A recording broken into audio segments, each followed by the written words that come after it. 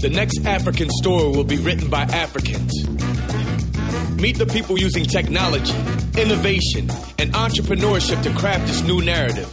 This is Building the Future podcast with your host, Dalton.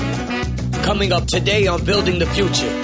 For the entire 5 years that I was here, there was no power outage. Almost literally no power outage. And for the residents, for the residents as well. Finima as well. Yes. And in addition to that, if one company with a couple turbines and a maximum of 5 to 7 engineers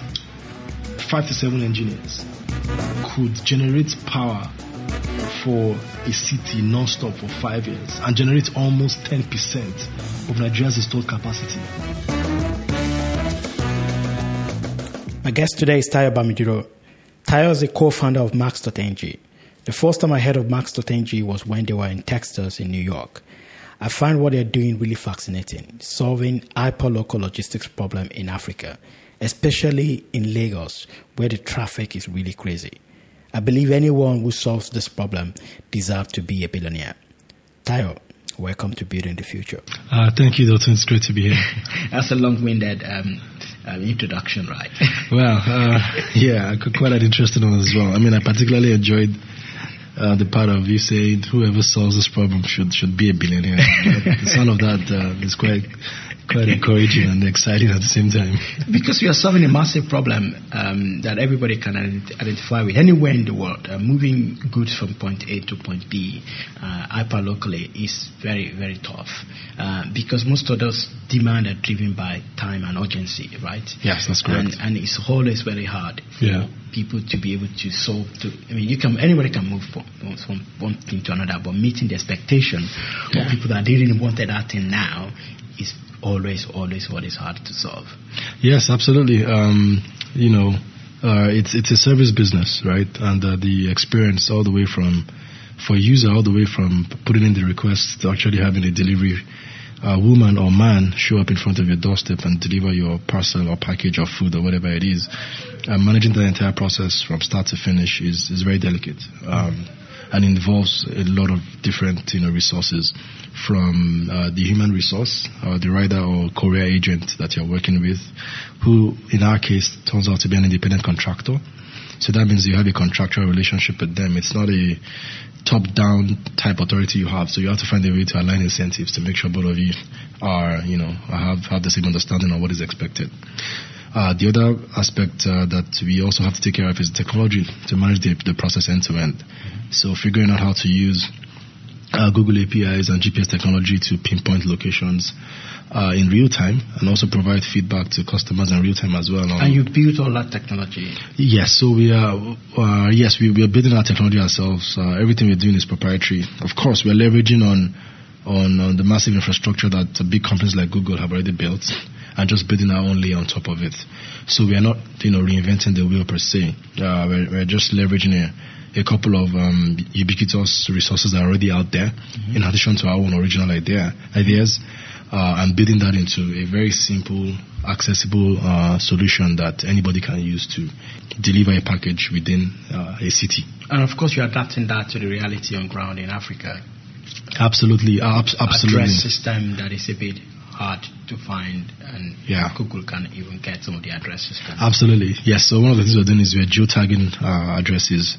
So essentially creating a one-to-one mapping between each address description and the GPS coordinate of that address.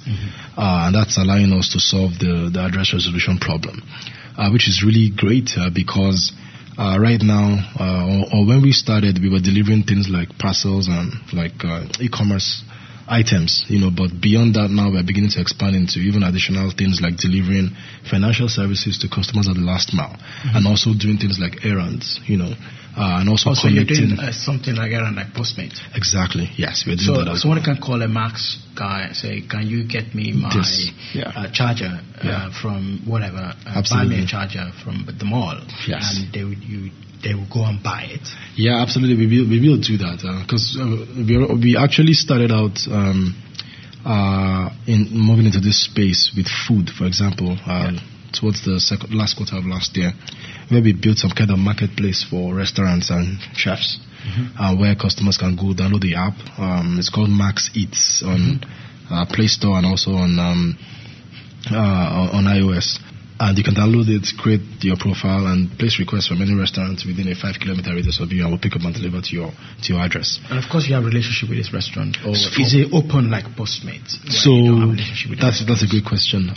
We have relationships with many of them, but there's also options on there that we didn't necessarily establish formal relationships with.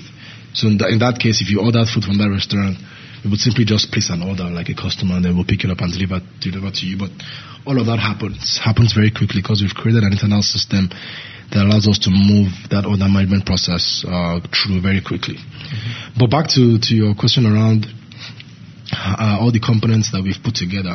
So there's the human resource aspect, which is getting into partnership with independent contractors and motivating them and ensuring we have a high-level standard, and we do our own adequate quality assurance to make sure they're top-class people and they deliver great service. There's a technology aspect as well that we're building.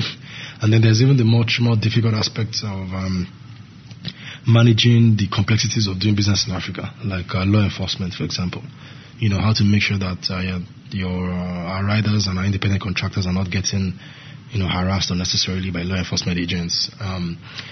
We've had to do a lot in terms of building a very clear process for authorization and for licensing. And what is this licenses? So if you're into transportation business generally in Nigeria, you definitely understand what I'm talking about. Yeah. You need all kinds of licenses, both formal and informal licenses. Right. You need the licenses that the government gives. You need the licenses of the area boys. You need the licenses of the local government. Just for you to be able to navigate the road and exactly. a branded bike. So if I'm riding a bike with no brand on it, and nobody knows it's a company delivery stuff. Yeah. Do you still require a license? Yes, you actually still do. If you carry a delivery box behind your motorcycle, you still require license and authorization.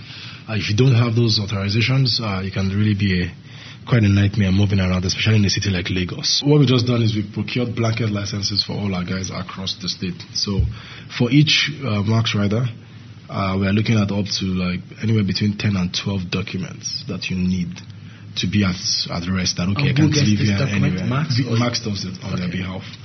So it's taken us a while to learn all those things, but now we are no longer caught on arrest by any legal or community requirements. In fact, we have gone as far as doing CSR. I think about 3 weeks ago we donated chairs to a girls' junior secondary school in Ikoyi there. Of course, our CSR is not just driven by quid pro quo. No. It's definitely driven by impact, and we want to, particularly education. We're very passionate about education and also about women empowerment as well, and which is why we did what we did, which is the first of a lot of other things we're going to be doing in terms of economic and social interventions. And even our business, the DNA of Max is social impact, all the way. If you look at the riders that we work with, when we first started, the guys we partnered with, the riders that came on our network, all of them were essentially from Chibok. And that was when, the Chibok girls saga was even at its high point. And these are some people that have been displaced, by terrorism in the northeastern part of Nigeria. We were excited that, here we are making a little bit of impact and creating opportunities for a few people who have been displaced by a war or conflict. But beyond that, we created opportunities for people across the country. The riders come in, many of them before they worked for us, they were just freelance or independent motorcycle guys that were constantly being harassed by, authorities and all of that. But when they joined us, first they were able to upgrade their motorcycles to the one that the government approves, which was very important to them. But also they now had the opportunity to earn money on a consistent basis.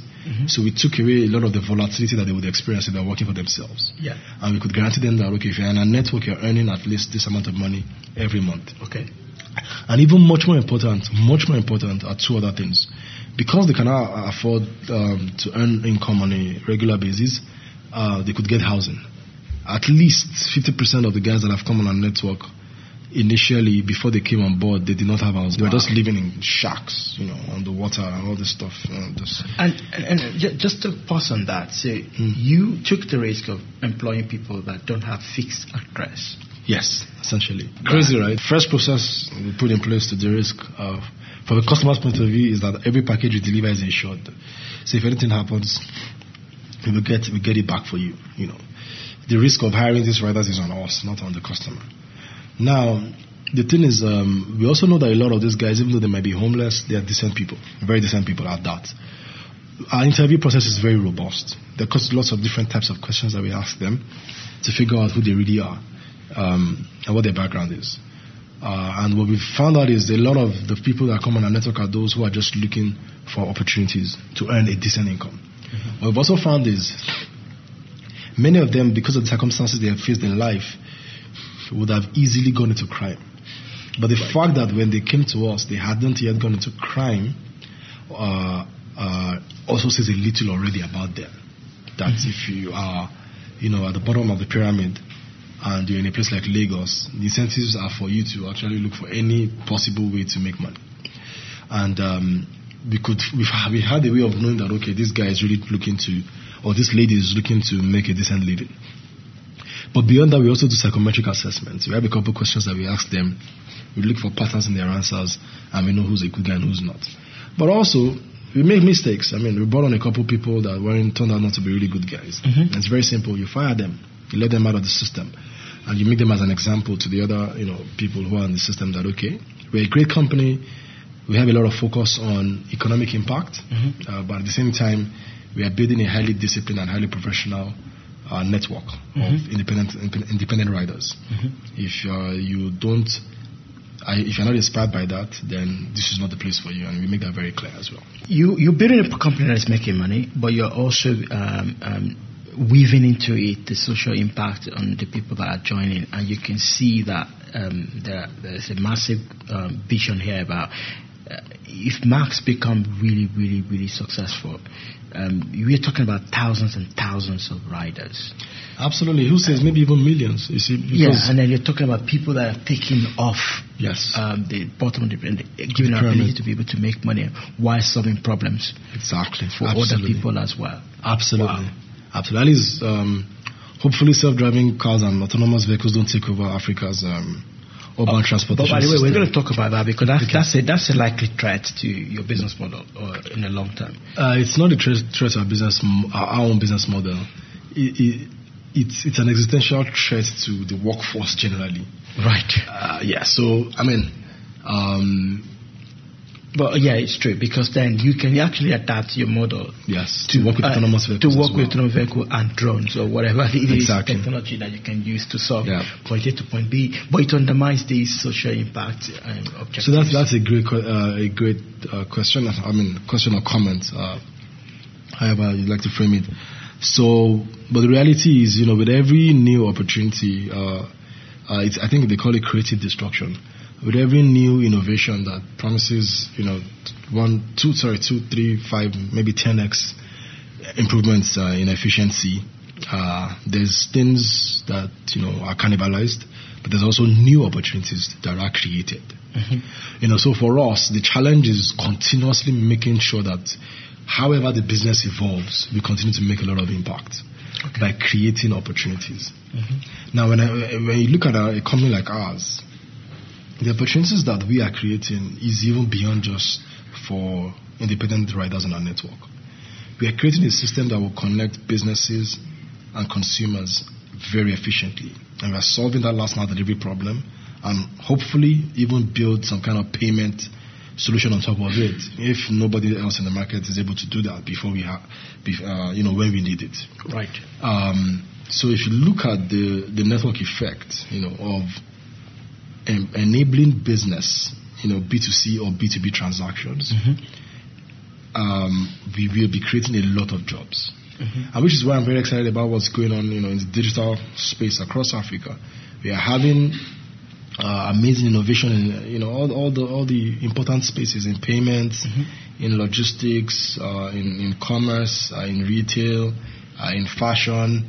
When you have all this, these innovations come together, to form one powerful, compelling infrastructure for business, then the opportunities are limitless. That this is essentially what will move Africa from third world to first world. It is these innovative companies that are solving deep-seated ancient problems that have stopped the continent from developing. Yeah, and technology is giving us the access to be able to solve those problems now in a cheaper and scalable way. Absolutely. Let's go to the beginning. You used to work for LNG. Yes. Was that after you finished your university?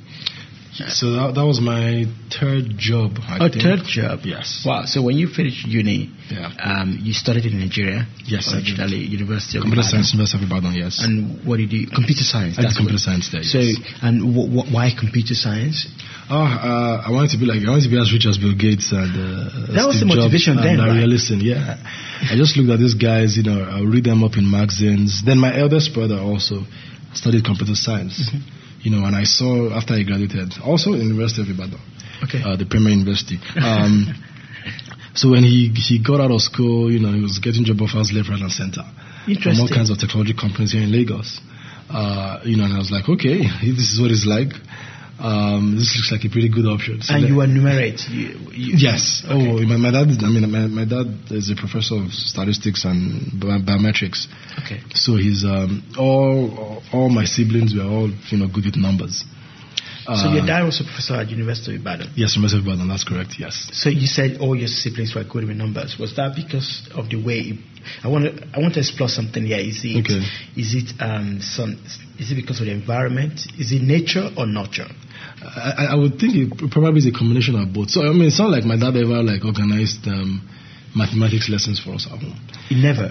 I don't think he ever did that. I never sat down with you and be solving math problems? If I thought about it, maybe twice or three times did I have to go to him to help me. It was also sort of because we all knew math pretty well, so we never really needed any help. No, but from when you were in the formative years, from 4 or 5, yes. Was there?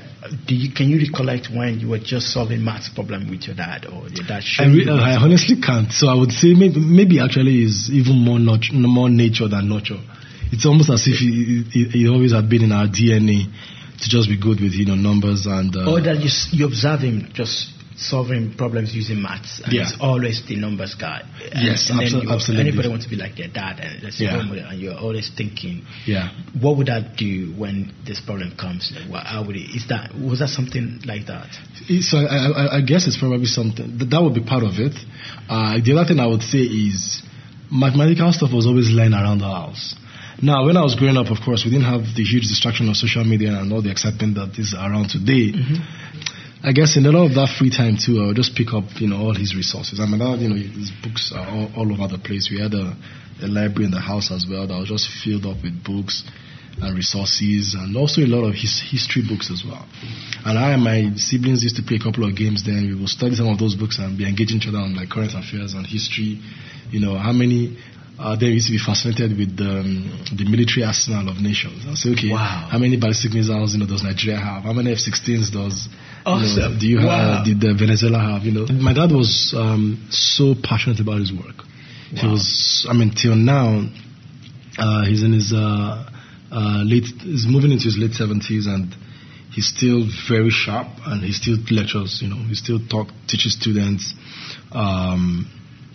So there's that level of commitment and dedication to teaching, to numbers, to getting insights from data. So now everyone is talking about analytics and data-driven decisions. This stuff that I've been exposed to since the last 30 something years. So you grew up in that kind of, so that enables you to be able to think about going to do computer science, and you thrived in it. You enjoyed your studies? Oh, I totally did. Back in school days then, remember I said I'd already seen my elder brother, do computer science and have lots of opportunities come his way. So for me, it was a natural thing as well. The interesting thing was, in addition to my passion for numbers and technology, I also had a passion for social and economic change. So I was also politically aware. That side of me is from my mom, who is a journalist, retired as a journalist, became a real estate investor, but still, during her days in journalism, she was also a union leader. Wow. So she would fight for workers' rights, travel around the country, drive herself. There was a time I think she drove all the way from Ibadan to Sokoto State. She was part of NUJ, the National Union of Journalists. So it was Ratau. Radio and Television Theatre Workers Union of Nigeria. And were they very strong? They were very strong. Yeah. And it was during the military government. Many of that. It's always a strong times. activism. Yes. It's a hotbed for activism when you have dictators. Oh yes, it is. So a lot of that also came true to me when I was in school as well. I ran for offices. I was president of the Computer Science Students Association across Nigeria. But I was also involved in a lot of, awareness things, social impact things, social change, social transformation. And initially I did feel like I would have a lot of interest in politics, but eventually I decided to go the entrepreneurship route, more out of pragmatism. Okay. Because I felt that I could control the variables a lot more if I'm trying to build a business. Okay. Looking at examples of people like Dangote and the rest of them. Mm-hmm. Because when I looked at the political climate, I saw, what highly principled people had invested lots of their life and their time and their resources in pushing for social change. And I wasn't very excited by how some of them ended up. What I mean is, they fought for decades upon decades, and at the end, it was almost as if it was in vain, And I'm saying, I mean, look at, someone like the amazing Gani Fawehinmi, what he did for decades fighting for rights, and then eventually, after all said and done, and when he passed away, and I looked at it and said, this man has done so much. And the impact that he has made in people's lives is indelible. But in terms of the change in the society, how much, has really been achieved. And the simple reason is, for every one Gani Fawehinmi, you have like 300 crazy politicians that are ready to destroy the country. So I said, okay, I don't want to go up against this kind of odds. Yes. At least not right now. Yes. But if I go into entrepreneurship, yes, there's still a lot of impact that governance has on you, but you are not limited in that sense. You're not as limited. And case in point is, if you look at Nigeria, you can see highly successful entrepreneurs who succeeded against all odds. Yeah. And things that the government could not do, these guys did. For example, in terms of building massive businesses that went across the continent and created a lot of employment opportunities. Yes. You can see the trend, for example, with private universities as well. You know, at the point when public universities were on a massive decline. Yes. Then individuals, churches as well began to, pioneer private universities. And if middle class in Nigeria today, and for some reason you don't send your kids to go study abroad, they are definitely going to a private university today in Nigeria. So looking at all that stuff, I just figured out that okay, let me go to where I can have a little more control over the variables. And the exciting thing about building businesses, especially a technology business, is that you break through borders. Yeah. We're building Max into a Pan-African business. Yeah. It's not just limited to Nigeria. It's going to be in Ghana, it's going to be in Kenya, it's going to be all around the whole place. Yeah. If you look at Facebook today, Facebook is bigger than most countries in the world. So the kind of influence that someone like Mark Zuckerberg exerts, or Google or Microsoft exerts, Apple's market capitalization now is bigger than Nigeria's GDP. So what are we talking about here? There's many ways to build nations now, not just a geographic territory, but you can build nations, virtually. Because borders has now been porous, and then people interact. A lot of people identify with as their tribe, people away from their locality, or from people where they are born. And yes. I think there's a new tribe forming online where digital, yes. you will identify with someone in Venezuela as your tribe. Exactly. Easier than somebody who might be living around you. And also technology has just changed a lot of things, the way people work. Yes. So you can, your colleague, your direct line manager could be in New York. Exactly. Your team are based in Manila. Absolutely. So it just changes that. Exactly. The only thing that is not going to change is the family structure. Yes. Where everybody has to be together. Yes. At least for now. So maybe somebody events like a virtual husband or wife in the future. You never know what where all this is going to take us eventually. So you started with the goal of social change based on the influence that you had from your mom. Yes. And you're also numeric because of the influence you had from your dad. Yes. And so you studied computer science, and then you said, okay, I enjoy this social activism. I want to make change. I want to impact our lives. But the best way for me to do this is through business. Entrepreneurship gives me the opportunity to do this because I can control a lot of the variables. Absolutely. So that was the decision that you took, and you said, I'm going to go into this. Yes. That way. And so what did you do next after your computer science degree? That's a great question. So I began to study examples, and a lot of the examples I studied were international examples, like Mr. Gates, all the way back even to people like John D. Rockefeller, who made a lot of impact economically, and then switched over and made a lot of impact socially. Someone like Rockefeller spent half his life making his money, and spent the remaining part of his life giving it away, through the Rockefeller Foundation. And so what I tried to do was to look at the journeys that these people went through. And I saw that, someone like Gates, for example, went to the Ivy League, Harvard. Eventually he dropped out. Key point, he dropped out because he was too good for the system. Not that he dropped out because his grades were poor and he couldn't figure out the Harvard environment. No, he dropped out because he was way ahead of the system.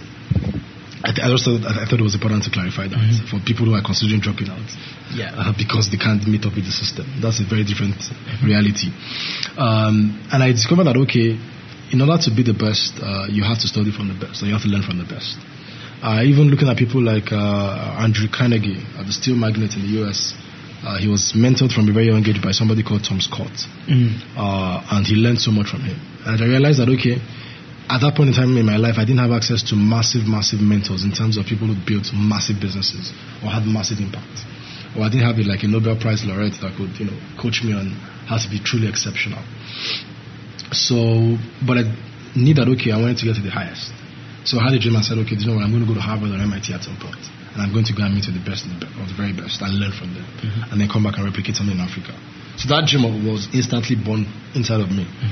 But I realized that in order to get there, I would have to have some pretty impressive accomplishments, either professionally or academically.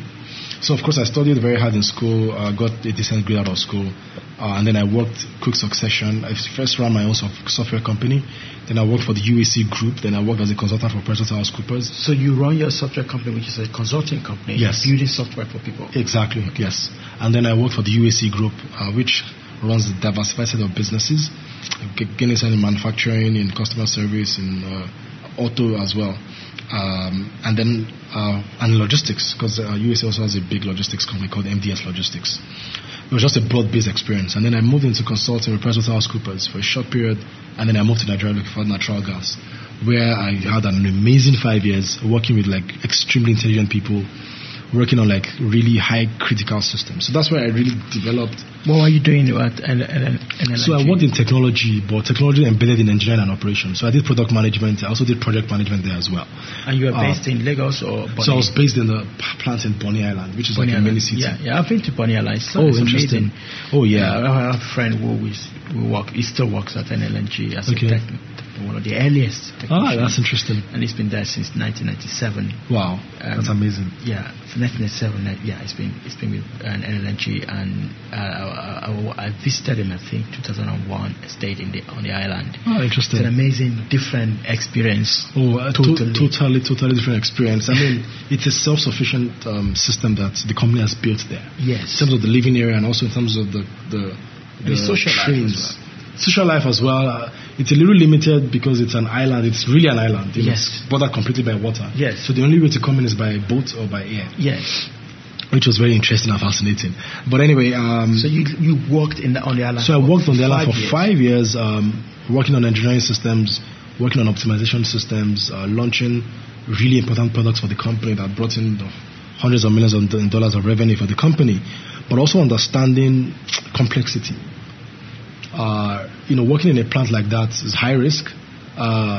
You have to have massive attention to detail. The company operates 24 hours a day, 7 days a week, 365 days a year, and 366 in a leap year. The plant never shuts down. Wow. Except you're doing maintenance, and it's only one that shuts down at once. And shutdown is a major activity that everyone pays attention to, just to make sure that the trains are not damaged in the process of maintenance. Because each day you are shipping out, one vessel of LNG, which is valued at anywhere between $20 and $25 million at that point in time. So every single cargo, 1 or 2 cargos are leaving every day. That's $50 million in revenue. If anything goes down, if any delay happens, you are losing tens of millions of dollars in revenue on a daily basis. So you understand the kind of culture that you build when you're in that kind of environment where, everybody, you all have laptops, you all have VPN connections, wherever you are in the world. You need to be able to log on to, our technology and engineering systems to check out what's going on. So I built that kind of culture there. And it was extremely helpful for me to understand that in order to build high performance systems, you need to cover all your bases. Yeah. You need to cover all your bases. We're doing things like, failover tests on a regular basis, like top class engineering practices to make sure that downtime was reduced to the barest possible minimum. And how has that impacted? I'm trying to move a bit faster now. Okay. How has that impacted your running Max, which is a logistics? There is a micro problem. Yes. And in terms of scale, it's micro compared to energy. Yes. Yeah. Well, how has this learning impacted what you're doing? That's a really great question. Let me quickly make one final point. The last thing that I saw there that was fascinating was the company was generating power for itself, but also for the entire city. For the entire Bonny Island city, yes. And Finima. And Finima, yes. Bonny and Finima. The total installed capacity, the company was generating close to about 200 megawatts. At some point, that was 10% of Nigeria's entire power generation capacity. What? So I asked myself, wait, hold on a second. For the entire 5 years that I was here, there was no power outage, almost literally no power outage. And for the residents, for the residents as well. And Finima as well. Yes. And in addition to that, if one company with a couple turbines and a maximum of 5 to 7 engineers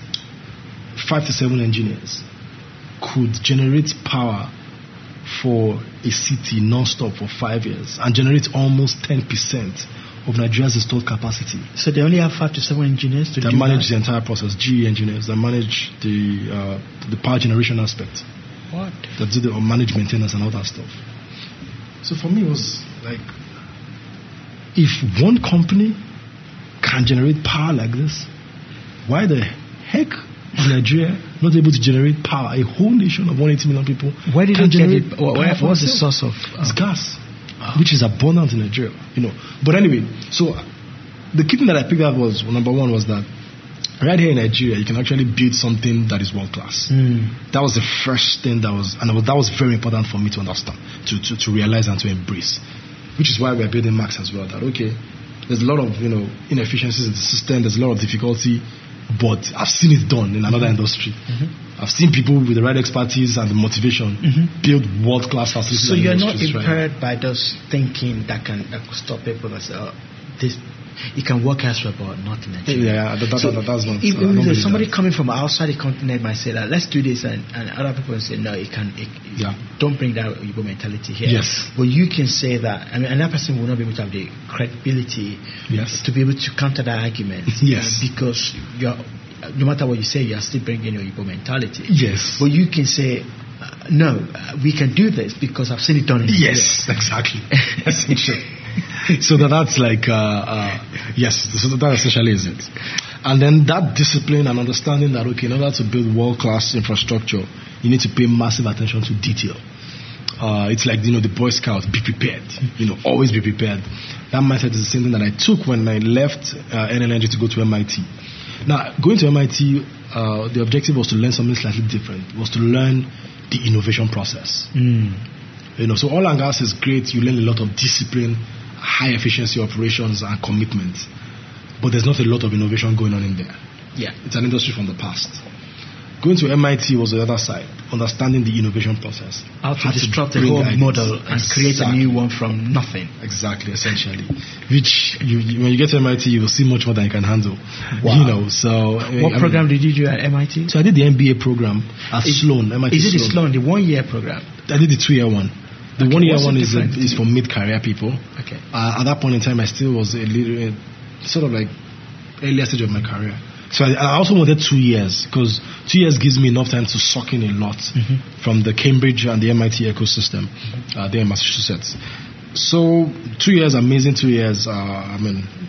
Maybe in another talk I could talk about my experience there. But I mean, being in a class with people who are formerly nuclear engineers or nuclear scientists or people who've built. One of my classmates, was part of the team that built the Boeing 787. Wow.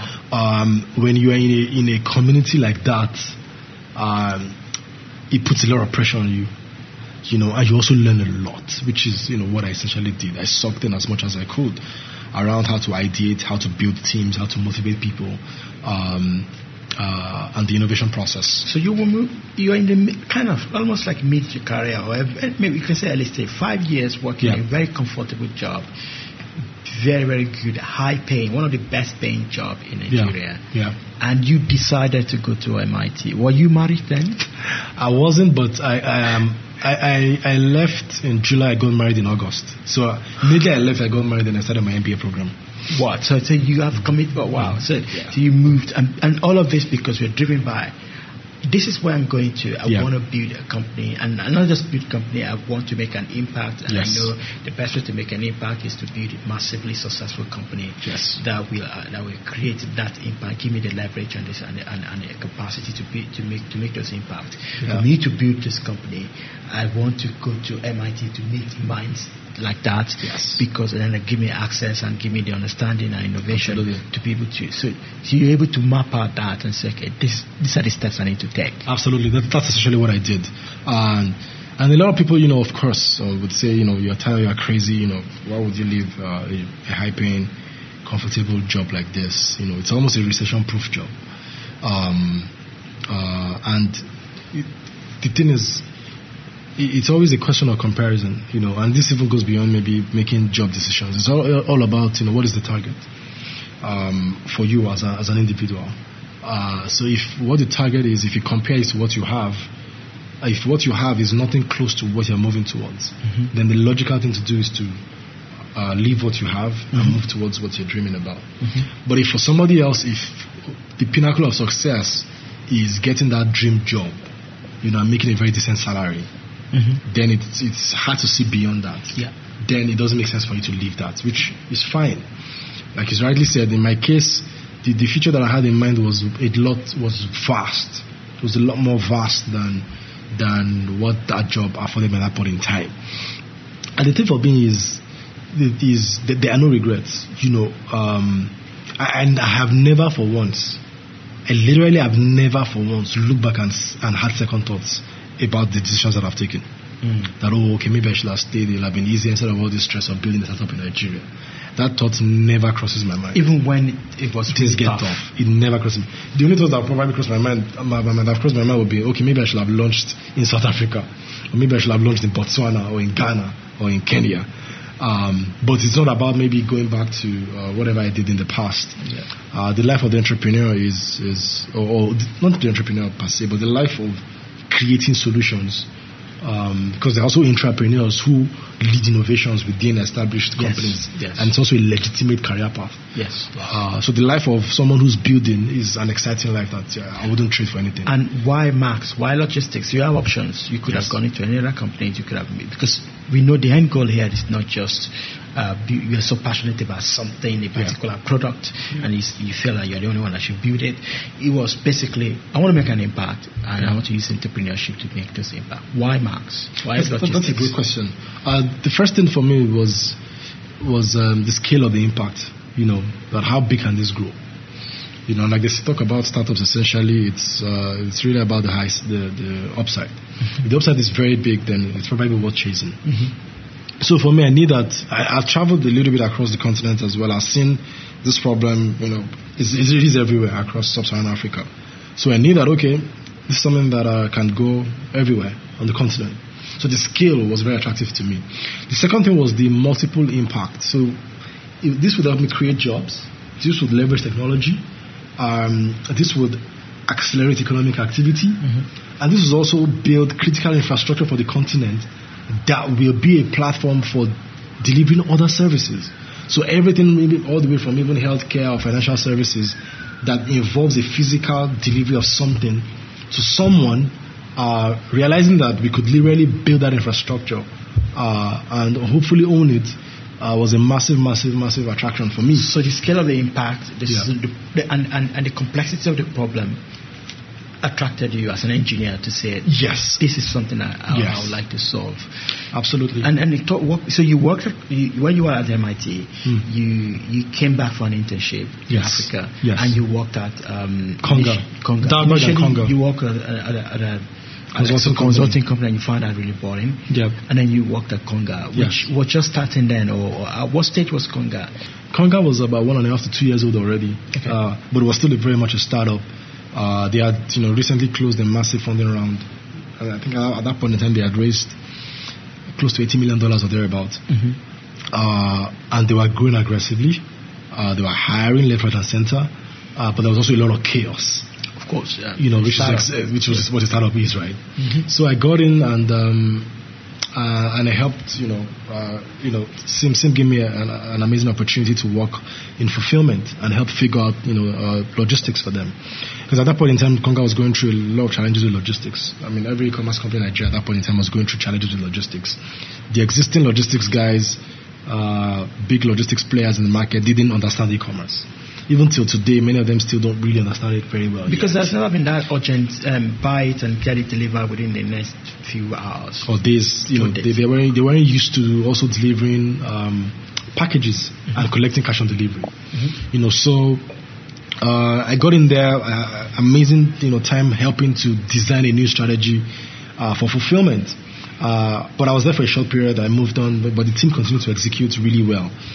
And my mentor there then as well, Wale, who's director of business development today, an amazing person and leader as well. And together we did some amazing work while I was there.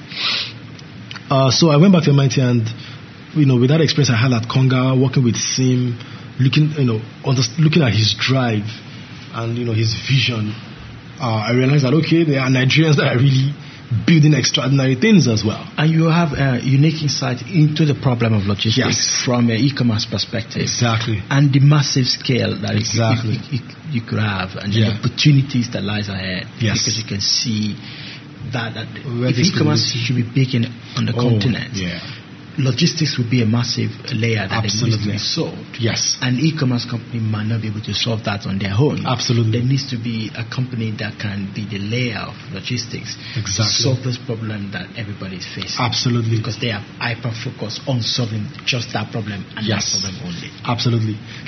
So which is very compelling. So I went ahead back to MIT and armed with all that knowledge and information, got a team together. Chinedu, my co-founder, came on board as well. So you started talking to people everywhere? I started pitching marks everywhere that I could find. So you just find Nigerians or anyone? Anybody, or not just Nigerians. So we had people from all over join the team. Eventually, so you spoke to them and said, this is what I want to build. Can you join me? Yes.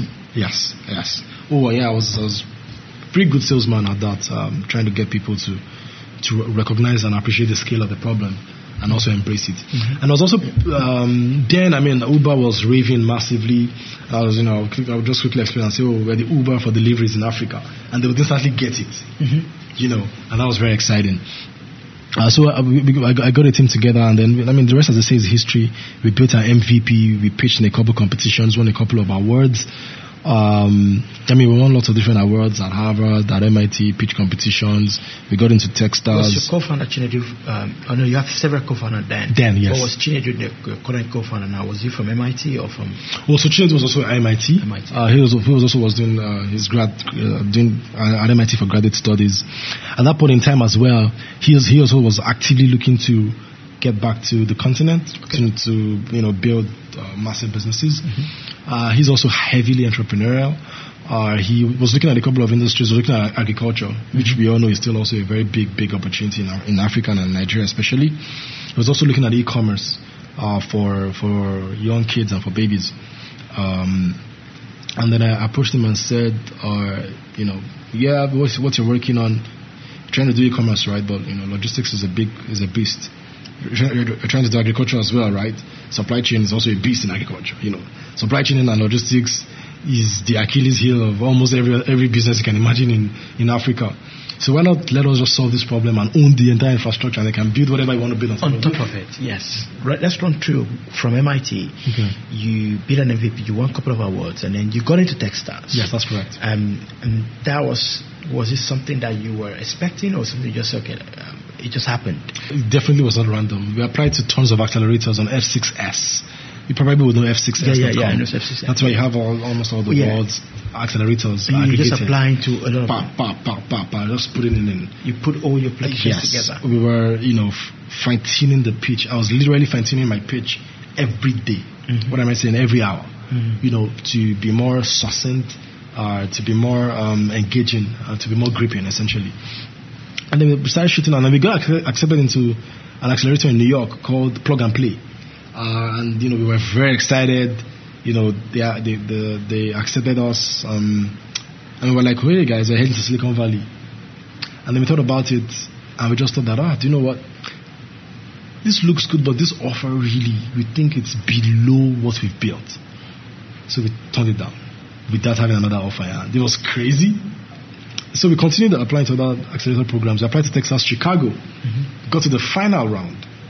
Out of 1,000 companies, we were one of the final 25 companies, and then they would take 10. So we traveled out to Chicago, met with the team. Many of them even had relationships with, they knew Nigeria, some of the guys on the evaluation team. But ultimately, the decision was down to the MDs. And they said that, you guys are a great team, but we don't know a lot about Nigeria, and we don't think we have what it takes to really help you. Yeah. Because they are an accelerator, right? And if they felt that they couldn't accelerate you, there was no point.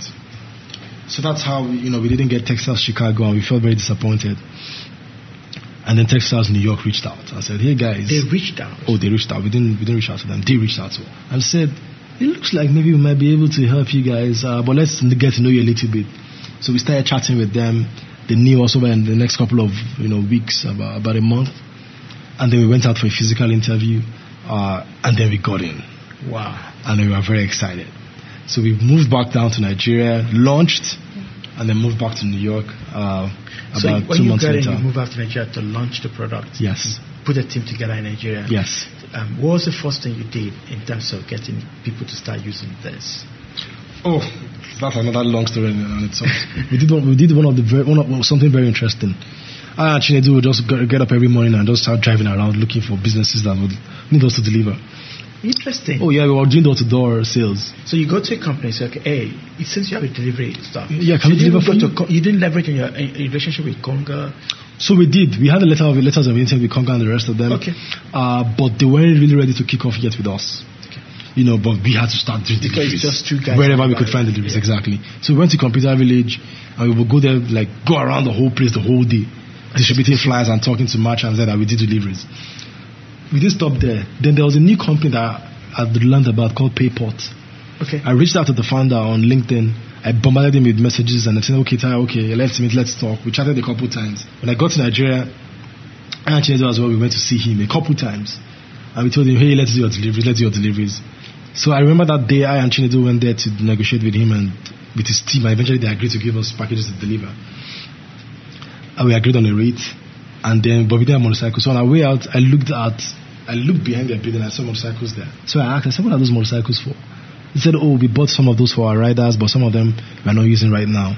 So I went back and said, can you give us those motorcycles and we pay you back with your delivery fees? They said, really? I said, yeah. I said, okay, they talked about it. They said, okay, fine, come and take the motorcycles at cost. Like they say, you get extremely creative when there is drive and there's not a lot of money. So you have to be doing the delivery yourself with? So we had riders. Then we couldn't ride yet. Okay. So we had 3 riders on our system, but we had to pay them, guarantee them a minimum income to start with us. It turns out actually that my first delivery was in Ikeja. It was in Ikeja, and the customer they weren't really, so the normal process we'll follow is we'll call them and say, hey, my name is Ty, I'm from Max, I have your package, can I come? Or is now a good time to deliver? They'll say, yes, please come ahead, please come around. And then we got in the vehicle. So I used the vehicle, I didn't use a motorcycle the first time. So I used the vehicle and I went there and I said, I'm here with your package, looking with my Max bandit shirt and everything. They just said, please sit down there, I'm busy right now, please give me some minutes, it's quite strange, but it was important as well to understand what our delivery riders go through. That, okay, this is the process. And that, not many customers are going to be that nice. Yes. Or even that respectful. Yes. So, but it was very interesting. I mean, the amount of work, that you put in for every delivery. You call the customer sometimes, because even though they get notifications, that's not enough guarantee sometimes. You have to call and say, okay, now I'm on my way. Especially because of cash on delivery, please have your money ready. Or if you don't have cash, I'm coming with a mobile point of sale system. Make sure you have your card ready. And then I delivered, and then of course eventually the customer paid, and I said thank you for shopping with the name of the company that I was delivering on their behalf. And if you need anything to and then also give them flyers from Max. If you need personal errands, of course, growth hacking. You can also let us know. We're happy to deliver anything for you. But looking at the amount of effort that goes into one delivery, it was huge then, especially those early days. And to figure out, would anybody be able to deliver 30, 40 packages a day? So you thought that what it takes to do one package. The unit economics here might be really, really bad. It could be, yes. But eventually, we figured it out. You learn these things fast, so you're able to go through deliveries much faster. And right now we literally blaze through deliveries. The other day during the last Black Friday, I was out for just 4 hours and I delivered 17 packages in 4 hours. Wow. You had everything together. Not picking up everything together. It's a multi-delivery. Okay. It was like a traveling salesman problem, just figuring out stop points. But since then, it's been a massive learning curve, not just from a technology standpoint, but from an operations standpoint, and also from a market intelligence standpoint. Yeah. Understanding what the market really is like, how large it is, what segments and sectors exist, which ones represent the best short-term growth opportunities, how to harvest them, how to lock in customers, what customers really consider to be value against what we thought was value. Yeah, of course. But wow. It's been amazing. So you launched in Nigeria, you did some deliveries, you now put your team together, you went back to New York and finished the program. Yes. And I assume that you were running the program remotely, you and your co-founder were traveling back and forth. Yes, we did that. And what was the impact of that on the business when you were not around? We had mature people to lead operations. They were actually consultants. They had their own consulting practice, but we hired them full time to work at the company for 3 months while we were at Techstars. Right. So there was adult supervision while we were away at Techstars, and that was extremely important. And then when we came back, we took over control of the business and continued to build ourselves. So that was very important. And then after the program, of course, Techstars, we did TechCrunch in London as well. We got a lot of publicity. Then we did a seed round. Battle or what? Startup Battlefield. Startup Battlefield. Organized I remember TechCrunch. that, and there was quite a good. I saw the publicity come out, and there were quite a number of people who were tweeting and talking about how exciting the opportunity was. Yeah, that was pretty important for us. So after that, we were already we had gotten a lot of momentum because of Techstars and TechCrunch. And did you use that momentum to raise money? Yes, we did actually. Of course, that was extremely important. So after Techstars, you raised. We did a seed round, our official, for about $1 million. We did that we closed that in March. Wow, and then that gives enough. That should be an exciting milestone for you. Oh yes, it was extremely important because building a startup, especially one that we are trying to do, means that you may not necessarily make profit on day one, but you need to keep the lights on. You also need to be able to hire top talent and also pay your employees decently, in addition to giving them stock options and equity. That was important to us. So that money allowed us to be able to do some other things, expand our team, improve our product significantly, break into new verticals as well. So when you raised $1 million, does that validate that you're not as crazy as your parents might have thought you were, putting a very good job? Well, of course, raising money is always some kind of validation for startups. Yeah. But of course, in our case, we need this was really just the beginning. Yeah. Because now you've raised money, now you have to build a real business.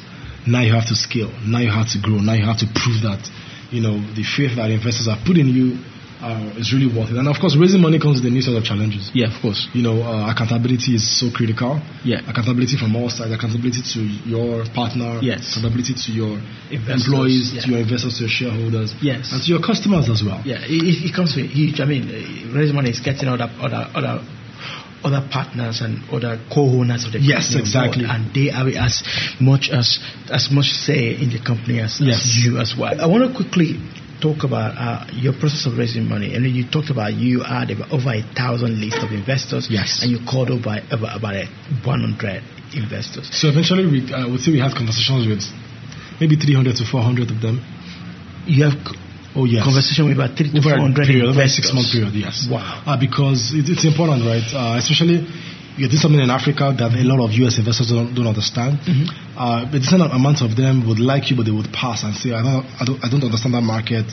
I really like you guys, but I don't understand the market, and I'm sorry, I may not be able to invest at this point in time, which is fine. So you keep moving, you keep iterating, you keep improving your pitch, you keep selling a lot stronger, a lot harder, a lot more effectively, while you're still building the business and having more results and traction, to validate. So that was so important. We went through a fairly scientific process to whittle down to the eventual number of investors that actually put in money in the round. So how many did you raise? So we had a total of about eight investors thereabouts. And mostly from Africa?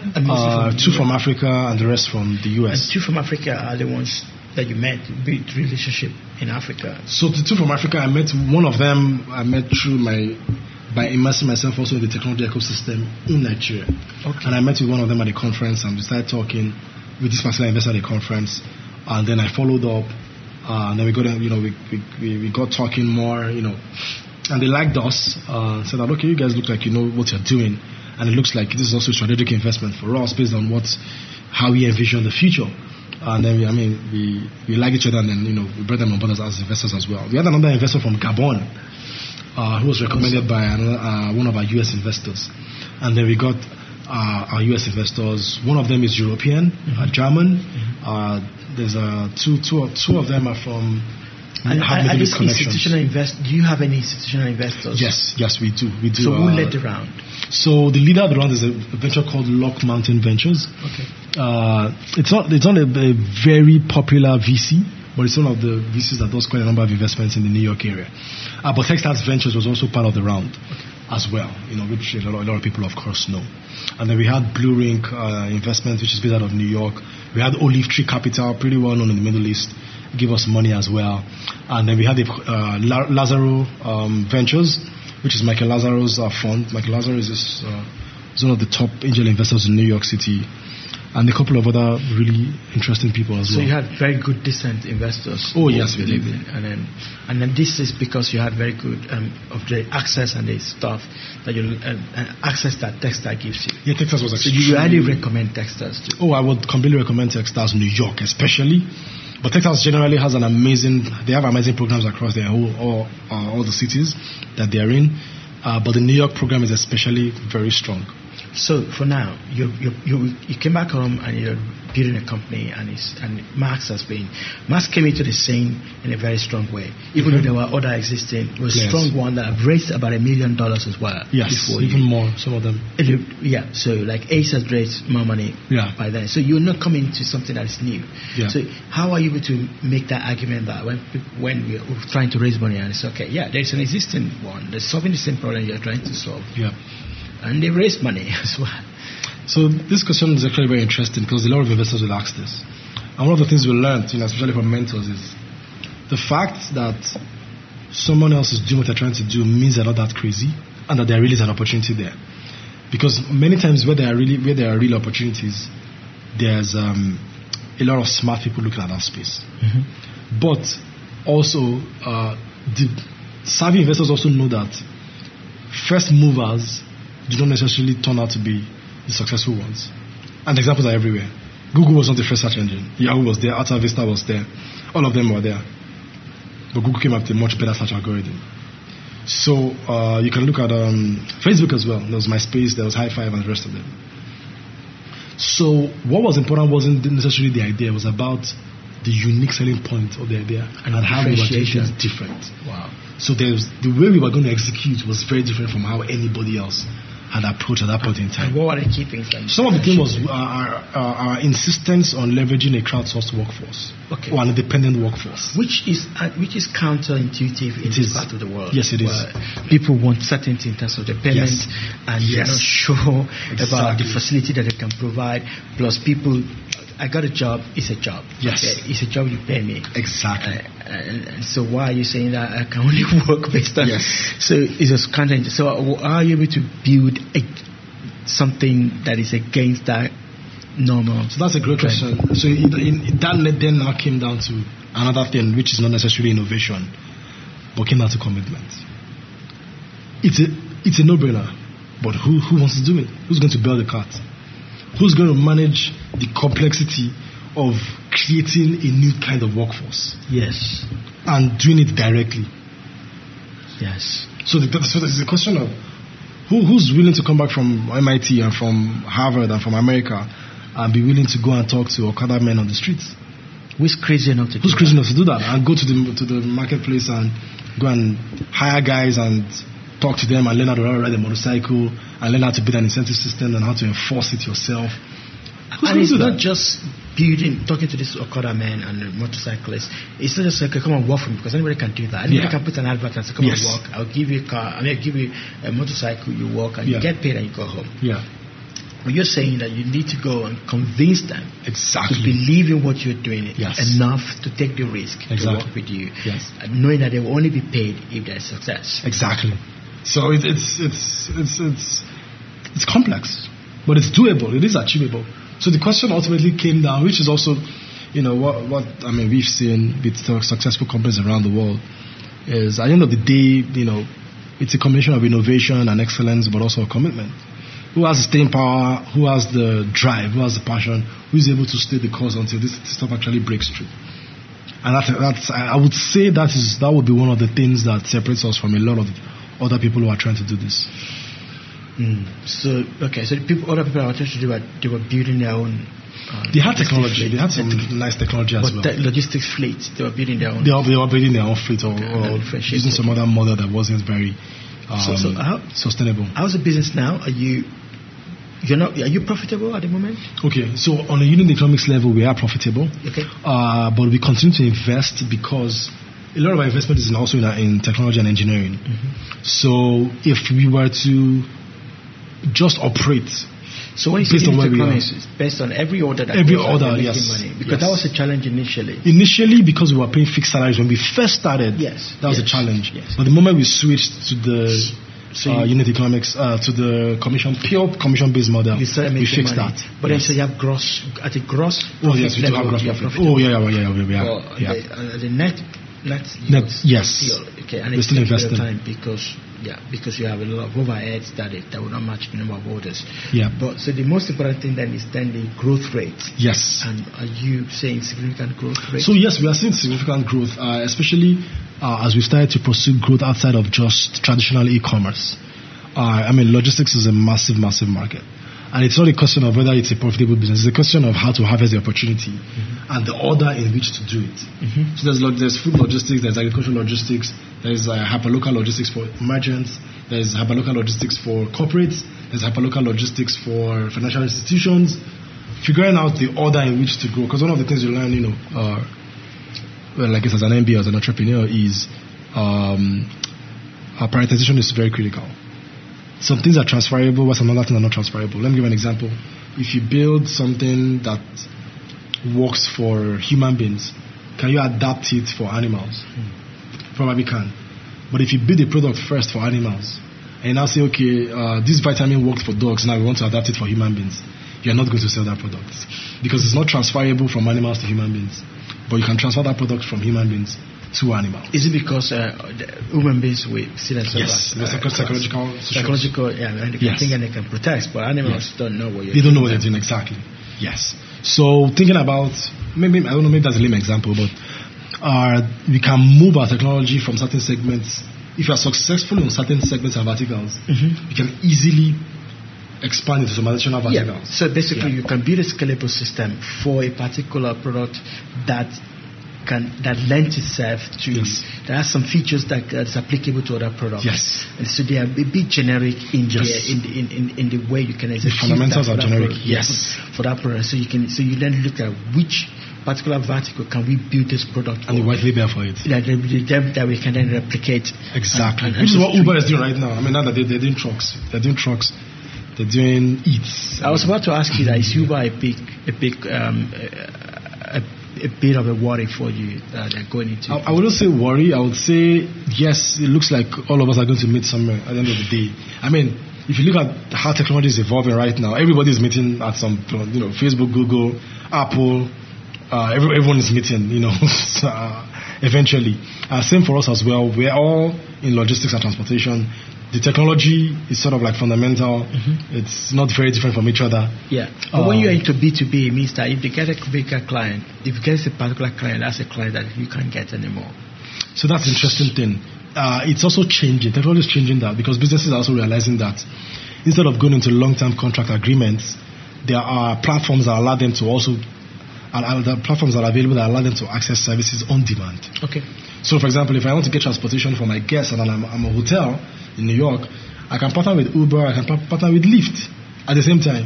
Okay. And the difference in who I use per time will be based on the rate at that point in time. So businesses are not faithful to one particular platform? Nobody is faithful to anybody right now unless it serves them value.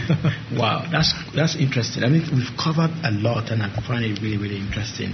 Other question I want to ask is this. Where do you see this, not just Max, but technology changing the way we live, technology building the future, technology disrupting, not just disrupting, disrupting is a very interesting word, but technology creating efficiency in places that we have not seen before. So in health, in bank, in logistics that we're doing, e-commerce, in government, and things, and particularly in Africa, where there's been dysfunctional infrastructure and there's been dysfunctional government, technology now stepping in to create efficiency where none existed in the past. Where do you see this going? Great question. And I would like to bring in a little historical perspective into this, sort of like build a quick baseline for my viewpoint. Is if you look at how the great empires of the past, how they conquered the world, especially like the British, Great Britain, they built ships, and ships move on water. Even if you go all the way back and look at the Saxons and the Vikings, they would build this nice looking ships. And the Vikings were able to conquer the island because they were able to move faster than any other person to the place. They built great ships that could move quickly on water. And same thing Great Britain did. They built ships, they built warships, and they conquered the world. Essentially, what they did was they built the infrastructure that allowed them to take advantage, that gave them access, using on the platform of water. When you look at America as well, on America's economic development, the construction of the rail lines by Vanderbilt opened up trade from east to west. That was massive. And the building of the bridge that linked East Coast to West Coast America as well. And then finally in the 60s, I think 50s, 60s, the massive road construction projects in America, including Route 66, opened up the whole country for business. That's when you had the likes of people like Ray Kroc of McDonald's. Build to be a business across all those roads. So if you're traveling long distance, you'll always stop by McDonald's. Right? But if those roads were not built, those businesses that sprung up across those roads wouldn't have been built as well. What I see is for Africa is access. That's one of the biggest issues we've grappled with for the last 2, 3, 4 decades in Africa. Access to healthcare, access to finance, access to education, access to everything has been such a huge challenge. Because the way we thought we were going to do that before was to build physical infrastructure the way the West have done. Last week I was at Harvard and I was having a chat with Eric of Transworld Capital, and I was asking him, I said, is any African university ever going to be able to replicate what MIT and Harvard have built? He said no. I said yeah. And I spoke to him and said, but the reality is that they won't have to, because the way the future will be built is not the way Harvard and MIT were built. All of these massive, magnificent buildings and institutions will be made available on platforms. So the way Africa is going to leapfrog into first world status is using technology. So you see technology as the advantage. Access, yes. Because in the past, technology has always been something that can be kept. Yes. So like you're talking about the British built ships, that's why they were able to conquer the most part of the world. Yeah. Because that technology is not accessible to everybody. I mean, you can look at it and try to create something similar, but it's very, very expensive. It is expensive to build, yes. But now technology is democratized. Oh, it is. And it's affordable. It is affordable. Yeah. And people can and the Africans can leverage on that. And then, most importantly, we don't have anything legacy. Because in the field of change management, one of the most difficult things that prevents change, things that can prevent change is the status quo. Yes. If there's a lot of investment in what we already have. Like in the UK, for example, in the US, the way I can log on to my bank account now and transfer Naira to you and you get it instantly, for a very small charge, maybe 100 Naira or 60 Naira, even for some banks. If you want to do that in the States, from your bank account to your bank account instantly, a different bank, not the same bank, it takes a couple days. In the States? Yeah, even in Germany. Nigeria's financial system, in terms of how money moves around, is a lot faster than Germany's. Wow. But the question is, why? Because those guys have massive legacy systems. Which regulation has also and there's no regulation as well. Exactly. Wow. But because we don't have what has been their advantage is now becoming their disadvantage. What is your biggest business pain point at the moment? Okay. Great question. It's I did mention that one of the important things that we do is figuring out how to hire really great riders. That's still very tough. We're using technology to solve that as well, using machine learning to sort of like create a correlation, between great riders and some certain things that we look out for in the test. So bringing on great talent for our delivery network, but also even for our own workforce as well, is always the biggest challenge. What is your number one growth metric? Successful deliveries per rider.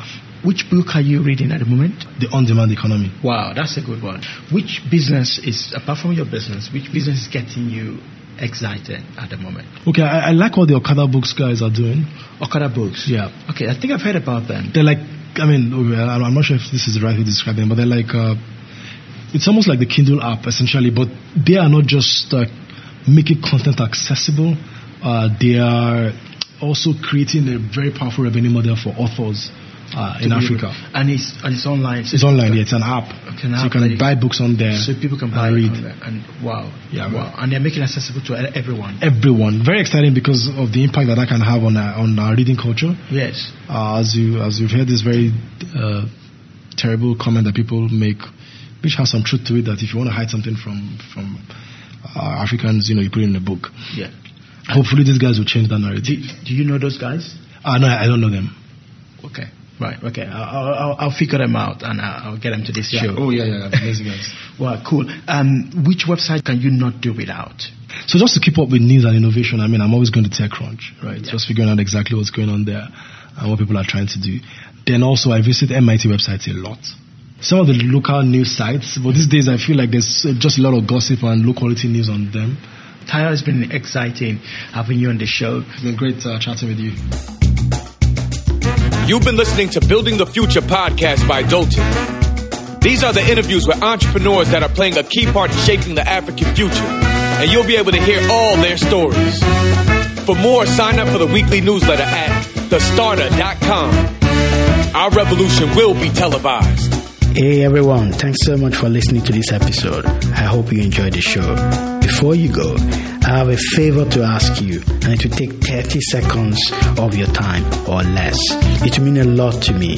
If you like this podcast, you can easily let me know by going into iTunes, Stitcher, SoundCloud, or wherever you download podcasts and subscribe. You can also go to our website, thestarter.com. That is THESTARTA.com, and sign up for our newsletter. It will be a huge favor to me, and it's really simple and easy. If you subscribe now, it will help us a lot. Thanks.